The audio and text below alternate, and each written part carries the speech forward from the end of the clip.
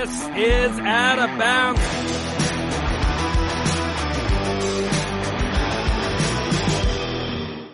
This is Out of Bounds, your weekly shindig here on the Know Your News Network for the wacky, wild, weird, and everything in between in the sports world. Sorry, John. If you're wondering why I'm weirdly staring into the computer, it's because I'm still analyzing all the latest details of the Aaron Rodgers trade. Oh, there's a lot going on right now. We're going to be covering it here right on Out of Bounds on the Know Your News Network. That's me, O'Brien. I'm John Alba. Yeah, we were going to lead with some NFL mock draft fun here, but then, of course, things changed because plans change in the NFL, pal, and we have lots to discuss with Aaron Rodgers. And, of course, if you'd like to get in on that discussion, kynchat.com, hit us up there, or if you want to just leave us a super chat, you're watching via YouTube, that's your place to do it as well. We'll get your comment read on air, but you got to leave a super chat if you want it read on air. I don't think we should waste any time because there's a lot to get to on this. So would you like to give us a little opening toast here this week? Yes, I would. I would like tonight's opening toast to go to Zach Wilson, who once so eloquently stated that Aaron Rodgers was a mentor of his, that he loved playing against him when the Jets defeated the Packers in Green Bay last year. And then 3 months later, when he was benched, although he couldn't be benched because there were no more healthy quarterbacks in the Jets quarterbacks room, he said that whoever was brought in to compete with him as the Jaguars starting quarterback, he would, quote, give them hell. I Zach, guess we'll see. Give Aaron hell. Can't wait to see what goes down in the Big Apple, baby. Let's get the ASMR here. There it is. I'm drinking the Gatorade because wedding season is around the corner, and it is becoming more evident by the day that I need to. This is a fun little one here in Jersey. This is Surfside Lemonade Vodka. It's fantastic. Delicious. I'm going for a run after this, so I gotta hydrate. The only place I'll be running is to the refrigerator. So that is where we begin things on this edition of Out of Bounds. And guys, remember, if you want your comment read on air, leave a super chat for us, and we'll get it to you.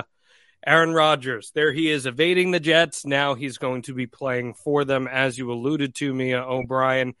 We got a mega trade. It is headed towards completion just ahead of this week's NFL draft. Packers sending the 4-time NFL Most Valuable Player, Aaron Rodgers, to the Jets for some significant draft compensation. They're swapping first-rounders this year. They're getting a conditional second-rounder next year that becomes a first-rounder if Aaron Rodgers plays 65% or more of the New York Jets snaps this season. All in all, though, Mia, this is the New York Jets going for it, something that we don't hear too often. Are we ready for the Aaron Rodgers New York experience? My bigger question, John, is, first of all, hearing he has to play 65% of the snaps, in what world would he not play 65% of the snaps? Yes, it would be an injury circumstance. Right. So that's number one. This is not Carson Wentz being dealt to the Colts or to the Commanders and, like, is he going to win the starting job? Like, this is very much, unless he has some sort of crazy catastrophic injury, Aaron Rodgers is QB1 in New York, and he will be seeing all of the first-team reps and will be starting every game. Sorry to our good friend, Zach Wilson. With that said, my question for you is, if this experiment doesn't work, how soon do the Brett Favre comparisons come out? How soon do people say Aaron Rodgers is going to retire next year and then be a Minnesota Viking in 2024? I think Aaron Rodgers is better than Brett Favre was at this juncture. That I agree with. I think he's more naturally gifted than Brett Favre was. There's a big difference here, too, keep in mind. Brett Favre retired and then came out of retirement. He retired because he didn't feel like he had anything left, and then he said, actually, I do, and I'm going to go play. Here, Aaron Rodgers still feels like he can win. We've seen the frustration build over the last few years in Green Bay because he wants to win. He knows he's on the last few holes of his career, right? He wants to win. And for the first time in a really long time, at least 10 plus years, the New York Jets feel like they're ready to do this. They feel like they're ready to go out there and win a Super Bowl. There are weapons on this Jets team. Mm-hmm. If you watch that Jets team this past Alan Lazard is reunited with Aaron Rodgers. There you go.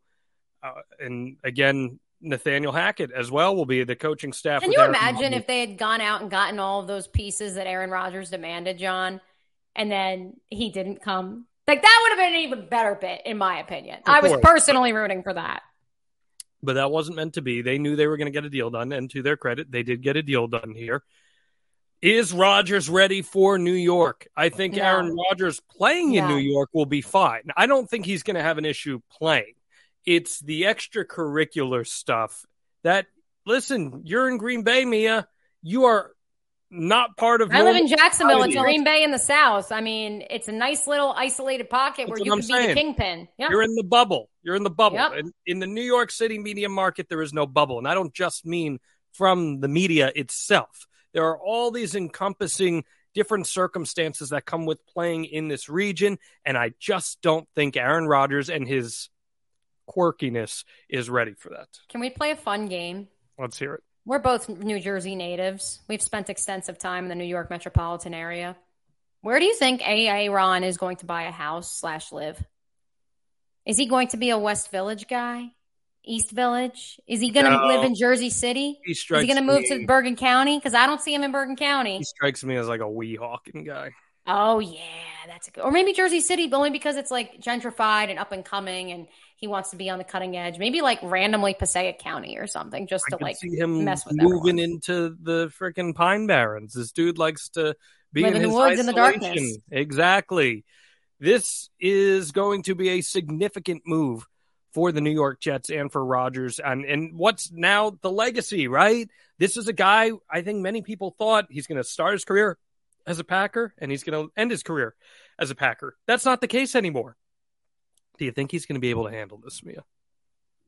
No, I don't, because I think that this Jets team, as much as there's talent there, there's also enough room for just things to spiral out of control. I mean, we saw what happened when Nathaniel Hackett was A, the head coach of the Denver Broncos, but B, the offensive coordinator here in Jacksonville. When Blake Bortles didn't play well and Leonard Fournette got hurt and the offensive line got banged up, he ran out of ideas. And while Aaron Rodgers will really be the offensive coordinator of the Jets this upcoming season, and I think that they have more of a stable of running backs than solely relying on Leonard Fournette like the Jaguars in 2018, I think that there are legitimate questions about if things go awry and they don't go according to plan, what will happen to Aaron Rodgers? Because by far and large, because he's been the kingpin, when things didn't go to plan, everyone curtailed to Aaron. And obviously the Jets are doing that and acquiring him. Will they continue that notion? That's my question. And I did want to take a look at the Jets depth chart, John, because I think, it is worth exploring just how deep it is. And it is impressive what, Joe Douglas has been able to do in New York, because now you consider Aaron Rodgers is already the starter on ESPN.com, by the way, on their depth chart. You got Breece Hall coming off of a significant ACL, but obviously it's an ACL. Still be a contributor. Mm-hmm. Right. Michael Carter, Ty Johnson, Zonovan, but Bam Knight. You got some names there. Garrett Wilson, bona fide number one. Corey Davis, Alan Lazard, Denzel Mims is still somehow on the team and hasn't been traded. Nicole Hardeman also coming off of a knee injury before he signed with the Jets. Tight end, not awful with TJ Uzama, Tyler Conklin. They drafted Jeremy Ruckert out of Ohio State, so not awful. That offensive line, you got 3 out of the 5 coming off of significant injuries, including your 2 cornerstones in Mekhi Becton and Elijah Vera Tucker. Again, John, if things go awry, when his buddy David Bakhtiari got hurt in Green Bay. Are you sensing like Brady in Tampa this past season? Yeah, is that how you feel things out here? Except Brady would never bash the team around him because of that. Ron? They are built differently in that regard. So that's where I'm curious to see what happens. As far as the defensive side of the ball goes, I mean, Carl Lawson's on probably his final year in New York. And so, again, that's why they're pushing all the chips into the middle of the table. Sauce Gardner, Rookie of the Year. I do think that if there's any weakness, it is probably that secondary for the Jets. In the safety position, I mean, it's all right. Like Jordan Whitehead was a good player for the Bucs once upon a time. DJ Reed had a reclamation project of sorts with Sauce Gardner. And so while I do think there's pieces and this is the time to strike, and so I credit Joe Douglas for that, if 1 or 2 things goes wrong, Robert Saleh is a first-time head coach. I understand it's his 3rd year in the league, but does he have what it takes to say, no, Aaron, shut up. This is my team. Right. And will Aaron Rodgers respond to that? What will the synergy be? Brady and Bruce Arians really hit it off, and they were able to co-depend on one another, where Brady was able to run the system that Bruce Arians had instilled in that team, but also there was a level of humanity to it that allowed for Brady to know his role and Bruce Arians to know his role. Saleh is a very different mind from Aaron Rodgers. The cohesion will not be there. First of all, he's a defensive minded guy. What I'm saying. He's a defensive guy. So I think it's important for the natural comparisons that will automatically be drawn here to what Tom Brady did with Tampa versus what Aaron Rodgers has in front of him with the New York Jets. Rodgers and Brady are two very different quarterbacks. I would argue that Aaron Rodgers is a more skilled quarterback than Tom Brady was, but Tom Brady was the ultimate game manager and personality manager that gave you all of those necessary elements to find success at the level in which he did. But I just don't know, and here's me judging someone without knowing them, so shame on me, I guess. I just don't know if Aaron Rodgers is level-headed enough to survive a situation like this, to survive a climate like this. Maybe he'll prove me wrong. Maybe the New York Jets go win their first Super Bowl in 50-plus years here. Maybe that's what happened. You don't watch Ted Lasso, right, John? No, I'm not a Lasso. Okay, all right. For those of you in the comments, first of all, leave a super chat. We'd love to read your comments on the air, especially you crazy Jets fans. I see you in the YouTube comments. Secondly, for you Ted Lasso fans out there, this is Zava, in my opinion. If you're caught up on season 3, this is the New York Jets bringing in the prized player in the world, and then they all curtail and bow to him. Not to spoil season 3, but like that's literally what happens. They bring in the premier player and all the other guys on the team are goo goo gaga and the offense has to run through him and everything is about him. And spoiler alert, they lose like 7 of 8 games. You're dropping some Lasso spoilers. We're gonna get some angry emails here. If only I had mock draft spoilers, John Alba, because yes, Aaron Rodgers didn't steal draft night like he did a few years ago. Instead, he just, got out ahead of it draft week. It is indeed NFL draft week once more, wide open beyond the fact that it sounds like, by all accounts, the Carolina Panthers will be selecting Bryce Young at number 1 overall. Question is, John, are mock drafts stupid? Should we be doing them as fans? Should pundits be doing them? I think mock drafts are beyond ridiculous, personally. Stop. And I can't wait to get Tom Telesco, GM of the Chargers, said today he's been, one of us. He's been doing the exercises just to see who's there in 19. I can't wait to get your thoughts on this because I know Mia's mock draft is one of your favorite things that you get to do every year. And I'm not here to poo-poo on fun. You want to have fun, all that stuff. So many people put stock in mock drafts. I have no idea why, because year after year, it is proven to us that conditions change on the fly draft night. So, sure, you want to hype yourself up a little bit and try to flex that muscle. Yeah, I know a thing or two about the NFL, and there's a lot of people who don't even have outlets that they work for do their mock drafts and say, here's my credibility, I can do this. They mean nothing. They mean absolutely nothing. It's fan fiction as far as I'm concerned. An NFL mock draft is the closest thing to NFL fan fiction that we can possibly get, unless someone is writing a love story about Aaron Rodgers fawning over one of the Maras over with the New York Football Giants. Unless something like that's happening, the closest thing you get to fanfic is an NFL draft. But go ahead, Mia, please, by all means, not just plug your Mia's mock draft, but give me a reason why any of us should care. 1010XL.com. Scroll down to the Mia's mock draft column. You can also check out the video version on the 1010XL social and video channels. That's Mia's 4.0 mock draft Monday. I think the fact that you had to do 4 of them, that only proves my point here. Keep going. Well, but see, that's the thing, and that's the fun of it, is I'm doing 4 of them, and I am doing it from the perspective of a quote-unquote Jags insider, where I get intel of what players the Jaguars are looking at, and I say, okay, they're looking at this guy. He's going to go most likely 2nd or 3rd round. So if he's a defensive tackle, they're going to have to address offensive tackle in the 1st or 2nd round. And so how would that potentially stack up? And so by doing multiple mock drafts and then writing about it, not just actually putting it into a simulator, I am explaining to my audience potential scenarios as well as dropping some nuggets of what I am hearing. And so for me, it's more of a device to, as opposed to writing an article and saying, the Jaguars are interested in Matthew Bergeron, offensive tackle, Syracuse. I say, hey, I have him going here to the Jags, but know full well that these teams are also looking at him. So it's more of a holistic view and like giving nuanced view to give the audience, to make them feel like they are part of the insiders, at least from my perspective.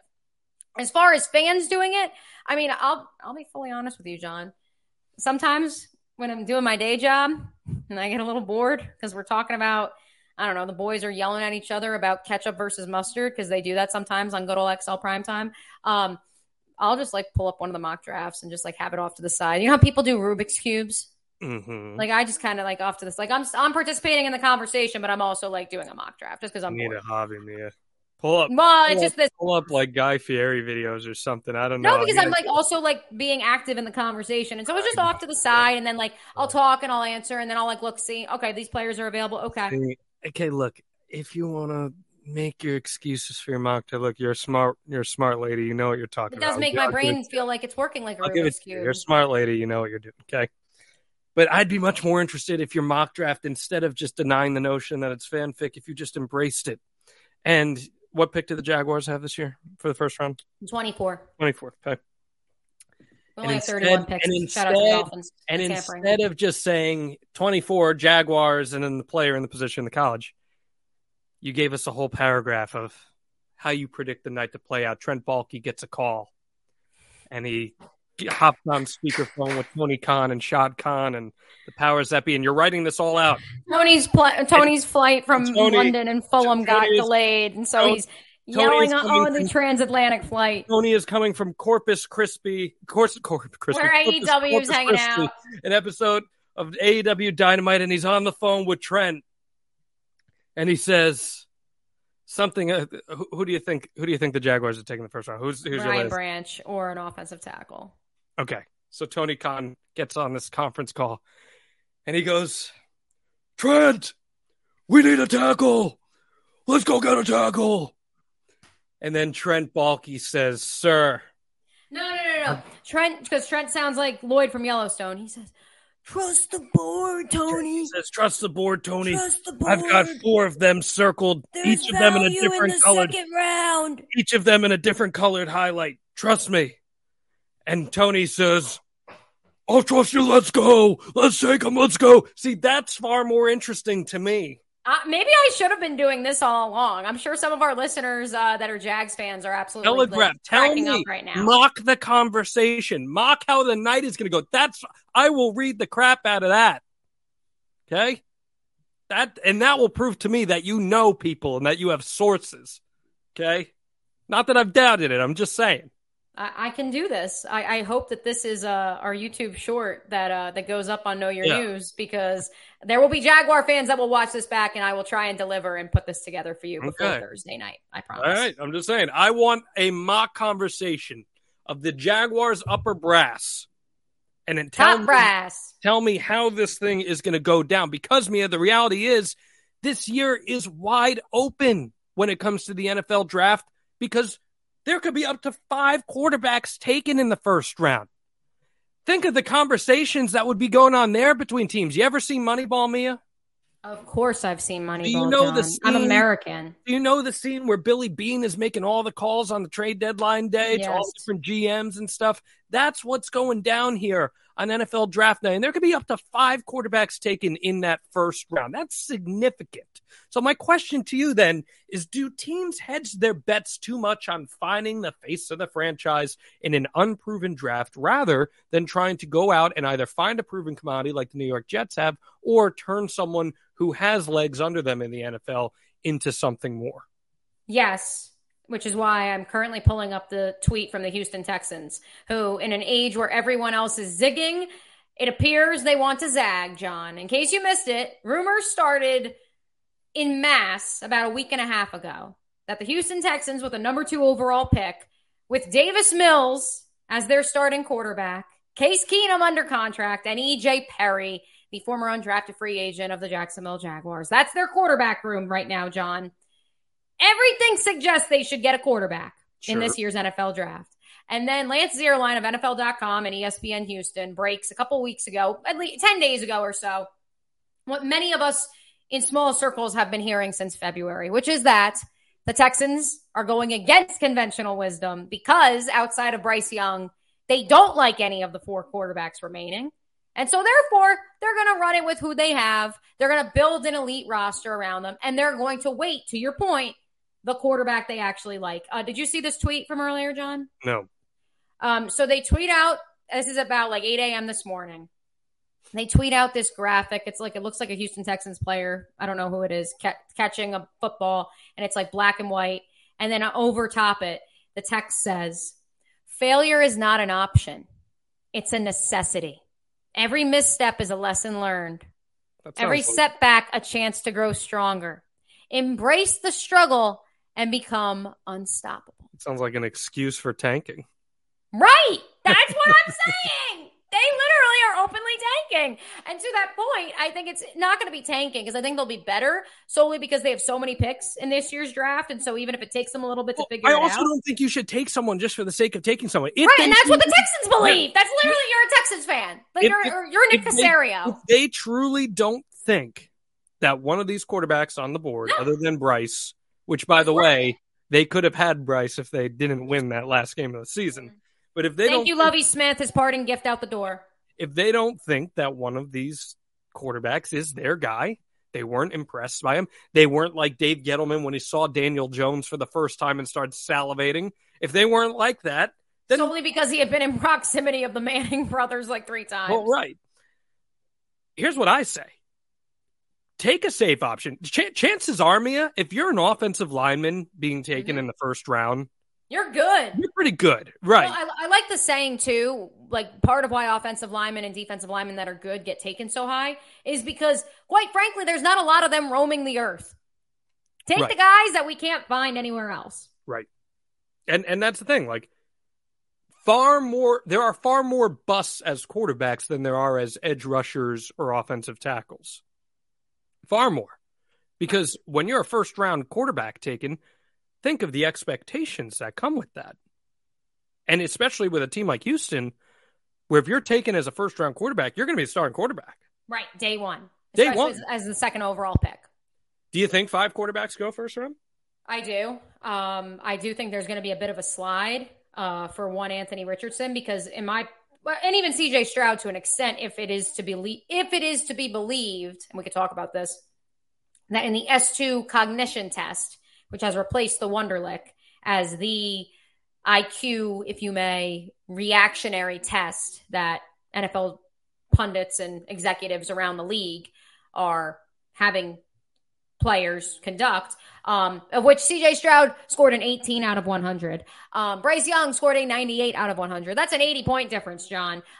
If that's to be believed, then yeah, I fully expect CJ Stroud to slide, and I expect Anthony Richardson to slide solely because I don't know if there's a team that can afford to wait for him to develop, because I do think he shouldn't start his first year in the league just because I think he would really benefit from it, from not being in the situation you just described. And so I do see those two sliding. The Colts have to take a quarterback. They have no choice because, to your point, John, they just keep trying to sign the guys they think they like, but they're all 35 plus, and it's just right. They have to try. They have to try the rookie thing. And they have to try it now because otherwise heads are going to roll. So I think Bryce Young, last time they did it, they succeeded. They found a great quarterback. Twice with Andrew Luck and Peyton Manning. And then they got away from it for whatever the reason. I think because they thought their window, to your point, their window was open and they needed to get a veteran quarterback. It happens. So you get Bryce Young at 1. I believe Will Levis from Kentucky will go at 4 to the Colts.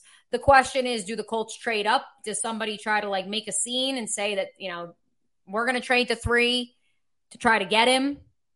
I think the Texans are going defense. I think they're going to zag. And then moreover, I think that, CJ Stroud will slide. I think that could create an interesting conversation for the Seattle Seahawks at 5. They obviously just paid Geno a boatload of money, but it's pretty front loaded. So, they could bring in a rookie quarterback. Takes a few years and sits behind him for 2 to 3 years. That's where I think Anthony Richardson, that would be a great landing spot for him. Minnesota has had interest in both Hendon Hooker and Anthony Richardson. I still think, as much as the Lions right now look like, and there's no other team that's hit on draft picks like they have the last 2 years. And then obviously they got the Stafford picks. So they're sitting pretty, but I do think they will need to look into the quarterback department in this draft or next year because Jared Goff isn't forever. And so I wouldn't be surprised if they somehow got into the game with 2 top 20 draft picks themselves. But no, I think that those 2 could slide. Hendon Hooker will somehow come in there because teams have interest in him. And, I don't think we're going to, personally, as the weeks have gone on, I don't know if we will see all 5 in the top 10 like some people thought we would. But I do think we will see 5 in the first round. No doubt about it. Mia O'Brien, getting you hooked up with your NFL mock draft picks. Again, please give us something a little more in depth with your final piece that you do ahead of the draft. I look forward to it. I think it's time for us to move on to the association, Mia, where there's plenty of drama going on there as well. Oh, yes. You know the hot dog meme, John? Have you seen that the guy in the hot dog costume? And he goes, "We're all wondering who did this." That's Dylan Brooks of the Memphis Grizzlies. He poked the bear. He called out LeBron after game 2. He called him old. Then in game 3, Brooks gets called for a flagrant foul, flagrant 2. He's ejected 17 seconds into the second half after he touched the crown jewels Of the king. the family jewels of the king, LeBron James, with his left hand. John, is it smart to go after LeBron to gain notoriety? / the fact that Dylan Brooks was like crying about how the refs are out to get him. Did he have this coming? Dude, I love a good heel. I love a good heel in sports, someone that embraces being the bad guy. But when you have a guy that, regardless of what the fans say, and I said, I'm barely on Twitter at this point. We'll get into that in a second. But the other day, I just saw so many people just going after LeBron. And then he, I don't know if you saw the clip in transition. He had that beautiful slam. I said, you losers that waste your time hating on LeBron are going to miss him so much when he's gone. So despite what some fans say, LeBron is pretty much universally respected as the Don of the NBA within the league. So when you come after him, you best be ready to take it back and understand that whatever you serve up is going to get served back to you. Then Dylan Brooks took it to that next level where he did take the inadvertent swipe at the... Which, by the way, James Harden had been ejected over the weekend for a similar swipe. So already there was a standard. It wasn't like they were targeting you, Dylan. Right. And then, you know, Dylan Brooks blaming the media and blaming a fan. It's a weak look. No problem with him being the heel and trying to get a little bit of heat there and being like, yeah, you know, LeBron, he's old. Like, that's fine. But you have to understand what goes around comes around, especially in a league like that where LeBron is. It's not like LeBron is this washed up superstar. LeBron James is still playing very, very, very high caliber basketball. At what, 38 years old? Yeah. It is amazing. Like we will look back one day at what LeBron James is doing in his late 30s and knowing the wear and tear he had already endured. I mean, we were just talking about Aaron Rodgers, and thank you to all the Aaron Rodgers and Jets fans in the comments. We appreciate you. And yes, Dylan Brooks is the next Draymond Green. I'll get to that here in a second. But I think what's so fascinating is Aaron Rodgers' longevity is largely attributed to the fact that Brett Favre started the first 3 years of Aaron Rodgers' NFL career. So he saved some time on it and wear and tear on his body. LeBron was not only thrust onto an NBA court at the age of 18, he was told that he is the savior, the chosen one, at the age of 18. And he had to play the most minutes of anyone throughout the course of the last 20 years on all 3, or actually 4 teams that he's played on. Yeah. And that's what makes it so impressive. And that's why I'm like, Dylan Brooks, like, what are you doing, bro? Like, what's and if the you upside? Right. Just because you want to talk smack and you want to like puff your chest out and say, look at me, I'm the big new bully on the block and the Grizz are here to stay. Like, well, guess what? You may get beat by the Lakers who were what, a 10 seed? Have fun with that. Or 7. There was 7. They were in the 7 tank. So they're 7 seed. But still, like, have fun with that one, bro. If anything, I'll draw it back to a different topic we debated a few weeks ago. And in a very different light. But when the Caitlin Clark Angel Reese beef happened, like Caitlin Clark said, I would have done something similar. Like, if I'm going to give it out, I got to be able to take it back. And so, like, and that's not, like, no offense to Angel Reese, but she ain't LeBron. So, like, right. You know? And this Clark reeks of boy who cried wolf. This reeks of boy who cried wolf. And, like, feel bad for me. Like, Draymond never says feel bad for me. No, he does not. No. And that's, if you want to be the next bully on the block, then you can't be looking for sympathy. No, you look at like the Detroit Pistons from like the late 80s, early 90s, right. And they were the bullies, right? If you've seen The Last Dance, you know. Yes. Like that was the whole thing with Jordan taking it personally and everything. They embraced being the bullies. So if that is the role that Dylan Brooks wants to take on here, and look, there is a path to success by taking on that role. It's fine. But being a bully and then also understanding that when you choose that role, there's going to be a vitriol towards you. You have to be willing to eat that and embrace it. And if you back it up with your play, guess what? You're going to get paid anyway.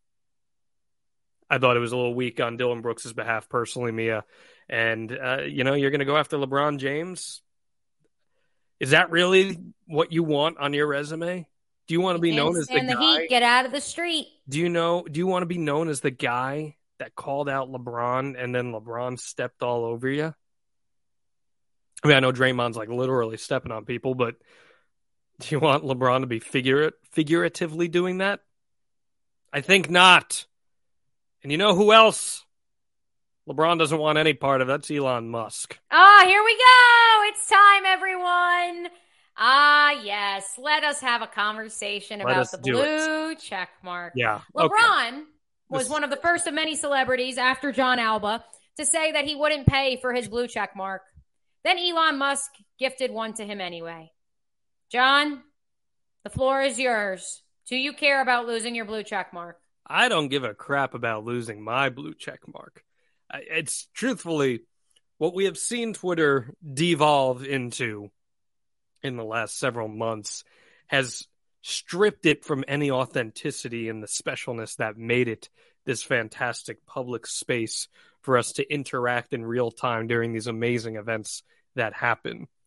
These sporting events, these current events, public things that go down in our society. That was the beauty of Twitter, right? And you had people who did want to contribute in meaningful ways to these public discourses, whether it's in a comedic route, whether it's in a serious route. And now with Twitter Blue, we have given the worst of the worst people a platform to put whatever it is they're putting out there. And I think one of the things that made Twitter so special, Mia, was that you could shoot a tweet at LeBron James on any given moment, and he might respond to you. And now with what has happened with the nuclear bombing of all of these check marks, regardless of whether these celebrities keep them or not, it's just as easy as someone else to claim they're LeBron James and put that blue check mark next to them. And on the surface, with people who lack media literacy, they might miss what is actually going on there, and then problems erupt. I think it's ridiculous. And then plus, on top of that, by having this blue check mark next to them, if Elon Musk and company are gifting them this, which is now a pay service, keep in mind, that is a pseudo endorsement of the product. And these celebrities who have legitimate endorsements to protect that they go out of their way for in their own right are inherently endorsing this product, whether they want to or not. I think this is a mess. What say you? Oh, it's absolutely a mess. I mean, there's no question about that. But I think that the response from the sane portion of Twitter has largely been to, just say, hey, it's dumb, but, we're going to try to keep on keeping on, and hopefully you do too. I don't know if that's a good thing or not, because then Elon's just going to keep on Eloning. I've just been a lost interest, truthfully. Yeah, I mean, the thing is like, for me, it's like, I'm losing interest. I find myself on Instagram more. But at the same time, I think part of it is like the newsworthiness of it. Like when Aaron Rodgers got traded, where did everyone go? Of course. But then guess what? There could have been 5 other verified Adam Schefter accounts saying the same thing or different things. It's just, I mean, I'm going into a total tangent here, but it's people. I mean, my thing too is like, how much longer can he keep this act up I think, I mean, part of it too is now you have the verified organization tab that you also, if your company wants to pay $1,000 a month, everybody in your organization can get their blue check mark back. Which so in the case of an ESPN or an NFL network, that's chump change. And so they're like, duh, we're going to pay it. But no, so is it important? Yes, because in an age of misinformation, we are now leaning into it. I'll tell you this, though. There's a lot of those front office executives that may be signing that $1,000 check for news organizations or verified organizations to get their check marks back. And they are saying, good for Elon. He's recognizing the free market. I'm just telling you, like, as I've heard it from a couple of them here in town. And they're like, oh, yeah, like he's realizing like people, like if you want to be online, you should pay for it. I agree, John. I agree. but I'm just telling you from their perspective. I'm just out on all of this. I think it's a disservice to the celebrities who had this situation here, and I'm just totally out on it. And I apologize because I'm multitasking right now because I just got a very important piece of news passed along to me that is not relevant to our show in particular. But that's the other thing too. Will you be able to look for it on any other shows or platforms? Potentially soon, we'll see. But that's part of it too. It's like this was a place to share information that from a work perspective, but now with the way that the algorithm is affected, I could tweet something out that I used to be able to get thousands of engagements on, and now I might get 15. Because that's just the reality of it. You know I ain't having any of this, me O'Brien. It's as simple as that. Let's move on to the Stanley Cup playoffs, which, by the way, have been excellent. They are always excellent. If you haven't watched any of the Stanley Cup playoffs, make sure you do. Devils and Rangers tonight. Dougie Hamilton sending the last one in OT to a 2-1 series advantage for the Rangers. Good stuff going on. This, however, could be dangerous for Edmonton. The Edmonton Oilers rallied from a 3-0 deficit against the LA Kings Sunday night to tie their series at 2 after a 5-4 win. That's great for them. But if they lose this series, Mia, it will be yet another shortcoming for Connor McDavid, someone who has very much proven that he has a ceiling to be one of the greatest players to ever put on a pair of skates. And it would be another shortcoming for him if they lost. In a general sense, should these star players, these legendary players, bear the brunt when their team fails? Well, I don't know. Packers fans have had a thing or two to say about Ron over the last decade plus since he won his one and only Super Bowl. But he did win, though. He did win. But should he have won more? You could argue he still won more, but he did win. Yes, that is true. But in an age of what have you done for me lately, is that enough for one of the greatest quarterbacks of our time? If we want to stay in the NFL, it's not really a player. It's more of a entire organization, but the Dallas Cowboys. If you're, going to talk as America's team, again, 1995. I mean, I was 3 years old, so I'm not really sure about that one. And I said this to you when I pitched this topic to you. My instant thought, because you're in your benchmark of this, you have to have not won, just like Connor McDavid. So Mike Trout is the obvious person to say, but at the same time with Mike Trout, it's like, do you blame him for the Angels' shortcomings over the past decade plus? I mean, no, I don't blame him. He has been as efficient of a baseball player that can possibly be, even with some of his. But he hasn't won the big one. But again, he hasn't even sniffed the playoffs much of the last few years. But when he's performing at MVP caliber levels and his team's still missing the playoffs, how can you hold that against him? Well, he's doing what he's paid to do. Right. Well, so that's now the question with Connor McDavid. He's getting them to the playoffs, but, they're not getting to the ultimate prize. I think hockey, more than anything, is like the ultimate team sport because you have line changes and everyone intersecting in situations like that. So do I put as much emphasis on him not being able to get them to the promised land and win the big one? Not as much, no, because there are surrounding factors. I think there's more responsibility in the NBA than there is anything else. Like, you can directly blame the Nets' shortcomings on Kyrie Irving and what happened with Kevin Durant, but especially Kyrie Irving in particular, because there are fewer players. It is a team sport, but there are fewer players, and it falls on the individual's action more than anything else. I think the NBA in particular is the ultimate example of that. So, Kyrie, who else would you have? Because I agree. I think the NBA is probably the most odd because like football and like you said, hockey are like team sports. I think the quarterback maybe you could look to in the NFL. Baseball as well. It's a team sport. Pitching maybe you could look at. So who else in the NBA would you say, hey, your actions directly affected why we are the way we are? In a negative sense? Or positive, for that matter. I mean, in positive, you could look at what LeBron James did for the course of his entire career, what Michael Jordan did. Those teams won championships because of said individual. And Seth Curry, another example, even with the cast that he had, it's due to the one individual and what they were able to do.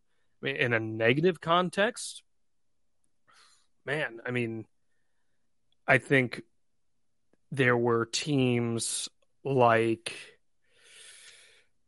trying to use a good example here. I know, it's Stumper. I mean, back when like Derrick Rose was supposed to be the guy and then he had all those shortcomings, he did a nice rebound with his career, but that's one where I think your team was hinging on his success and it didn't happen because of him. So I do think, I really think basketball and the NBA especially is where that is most contingent. College basketball, when you have one star player and that star player doesn't perform, your entire team collapses. There's no getting past something like that. Right. Just the way I look at it. I mean, Connor McDavid will be given a pass. I'm going to give Connor McDavid. He's amazing. He's amazing. Do you realize how good you have to be an all-time great in hockey?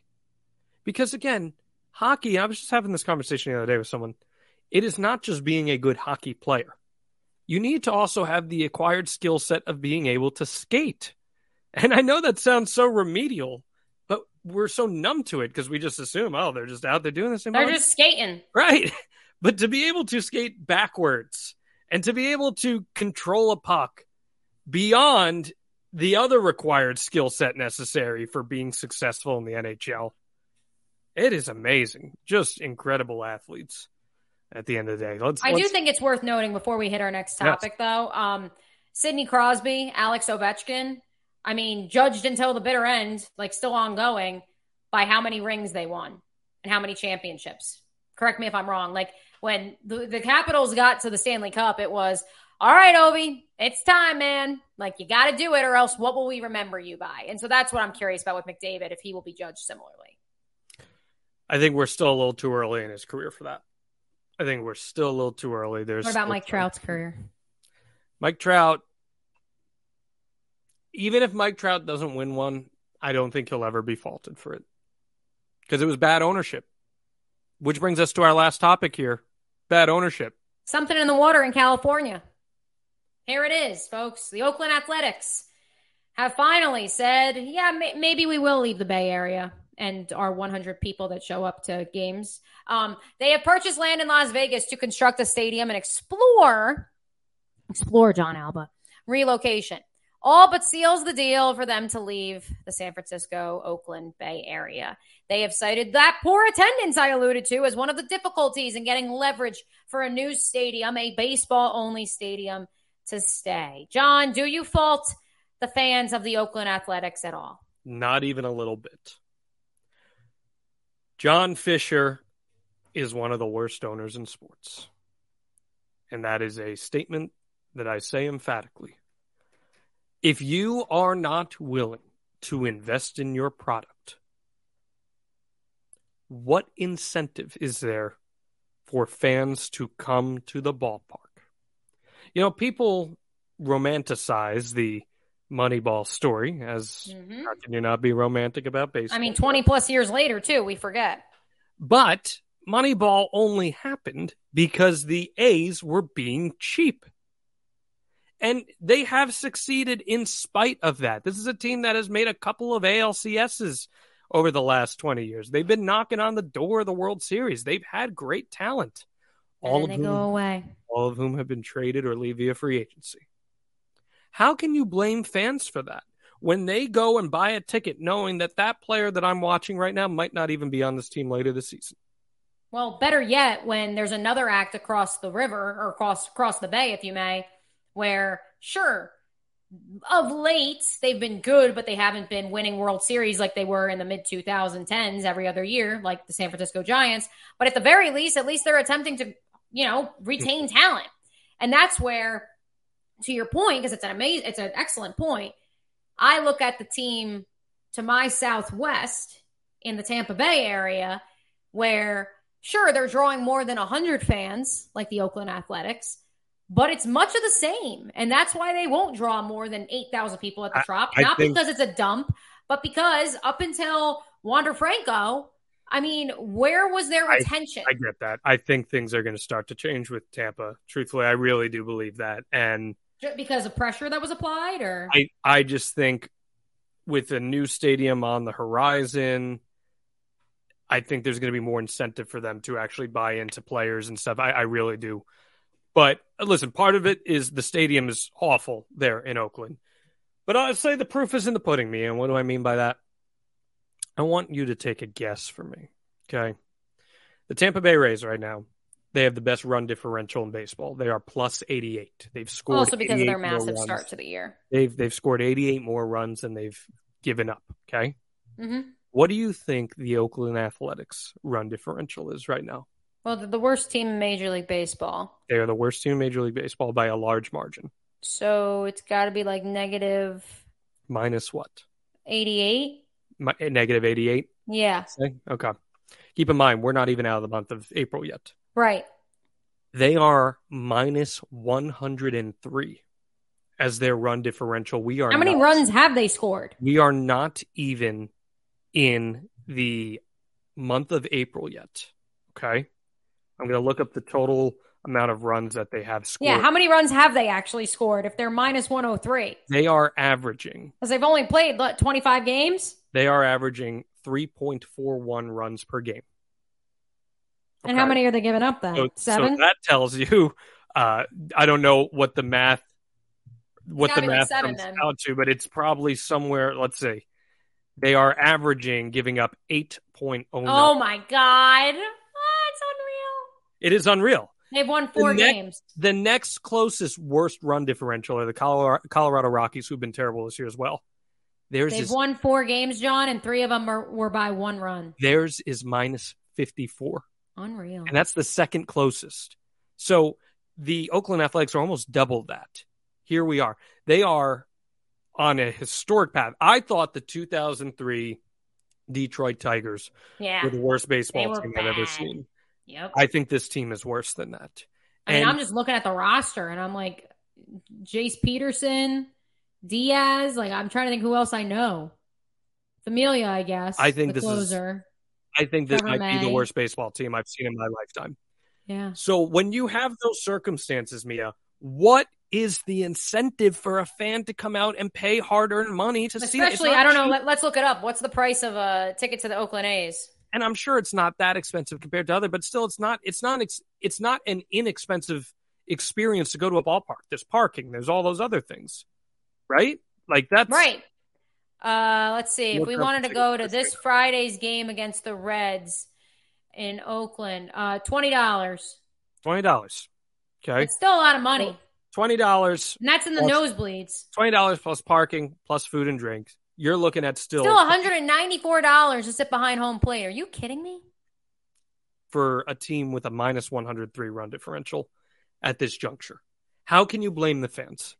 No, I'm not paying $194 to see that. Absolute insanity as far as I see it. And if you are rich enough to own a baseball team, you are rich enough to invest in players. You are rich enough to build a stadium. Simple as that. And you know what it is, Mia? You know, I mean, I could go on rants about this for hours, but you hear all the time, you know, oh, the stadium, they want the publicly subsidized money for the stadium and whatnot. They're saying, oh, well, in Las Vegas, it'll be mostly privately funded. Well, one of the caveats is the public funding would come from a new tax that would be imposed in Las Vegas, which would then go towards this. So it would still be public funding at the end of the day that would go into the stadium en masse. It is a ripoff. I feel bad for A's fans. The Oakland Athletics are a franchise with a lot of history. They've won several World Series. They've had a lot of Hall of Famers. I feel bad for them. I really do. And I feel bad for that area. They lost the Raiders. They lost the Warriors. The Warriors went across the bay. Stinks for them. I feel bad for them. I really do. Let's turn things around, Mia. It's time for the Beast of the Week to wrap things up here. Who was the most beastly human or person or entity that you saw in sports this week?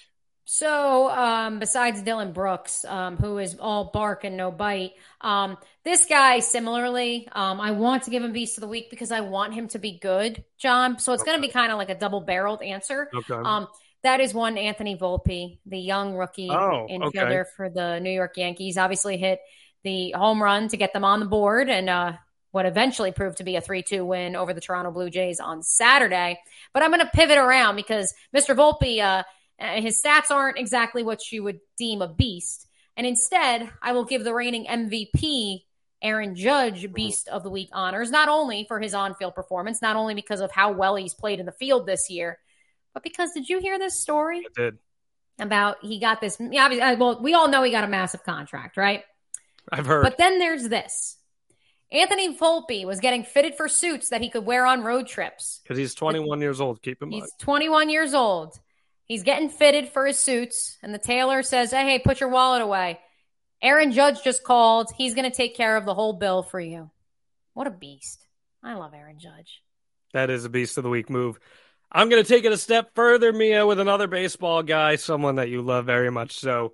Alex Rodriguez is reportedly shopping around rights to a movie and documentary about his life. And if that is not a beastly move, then I don't know what. And his Timberwolves won last night. What do you think an A-Rod documentary looks like? I just hope I'm in it. Like, that's all I hope. I hope you see my little face the day he got suspended when he was rehabbing with the Trenton Thunder, and you see the ESPN cameras above my head. That's my only ask. That's literally my only ask. I just want to be in it. I'll do whatever it takes. Do you think a documentary would even talk about him being suspended?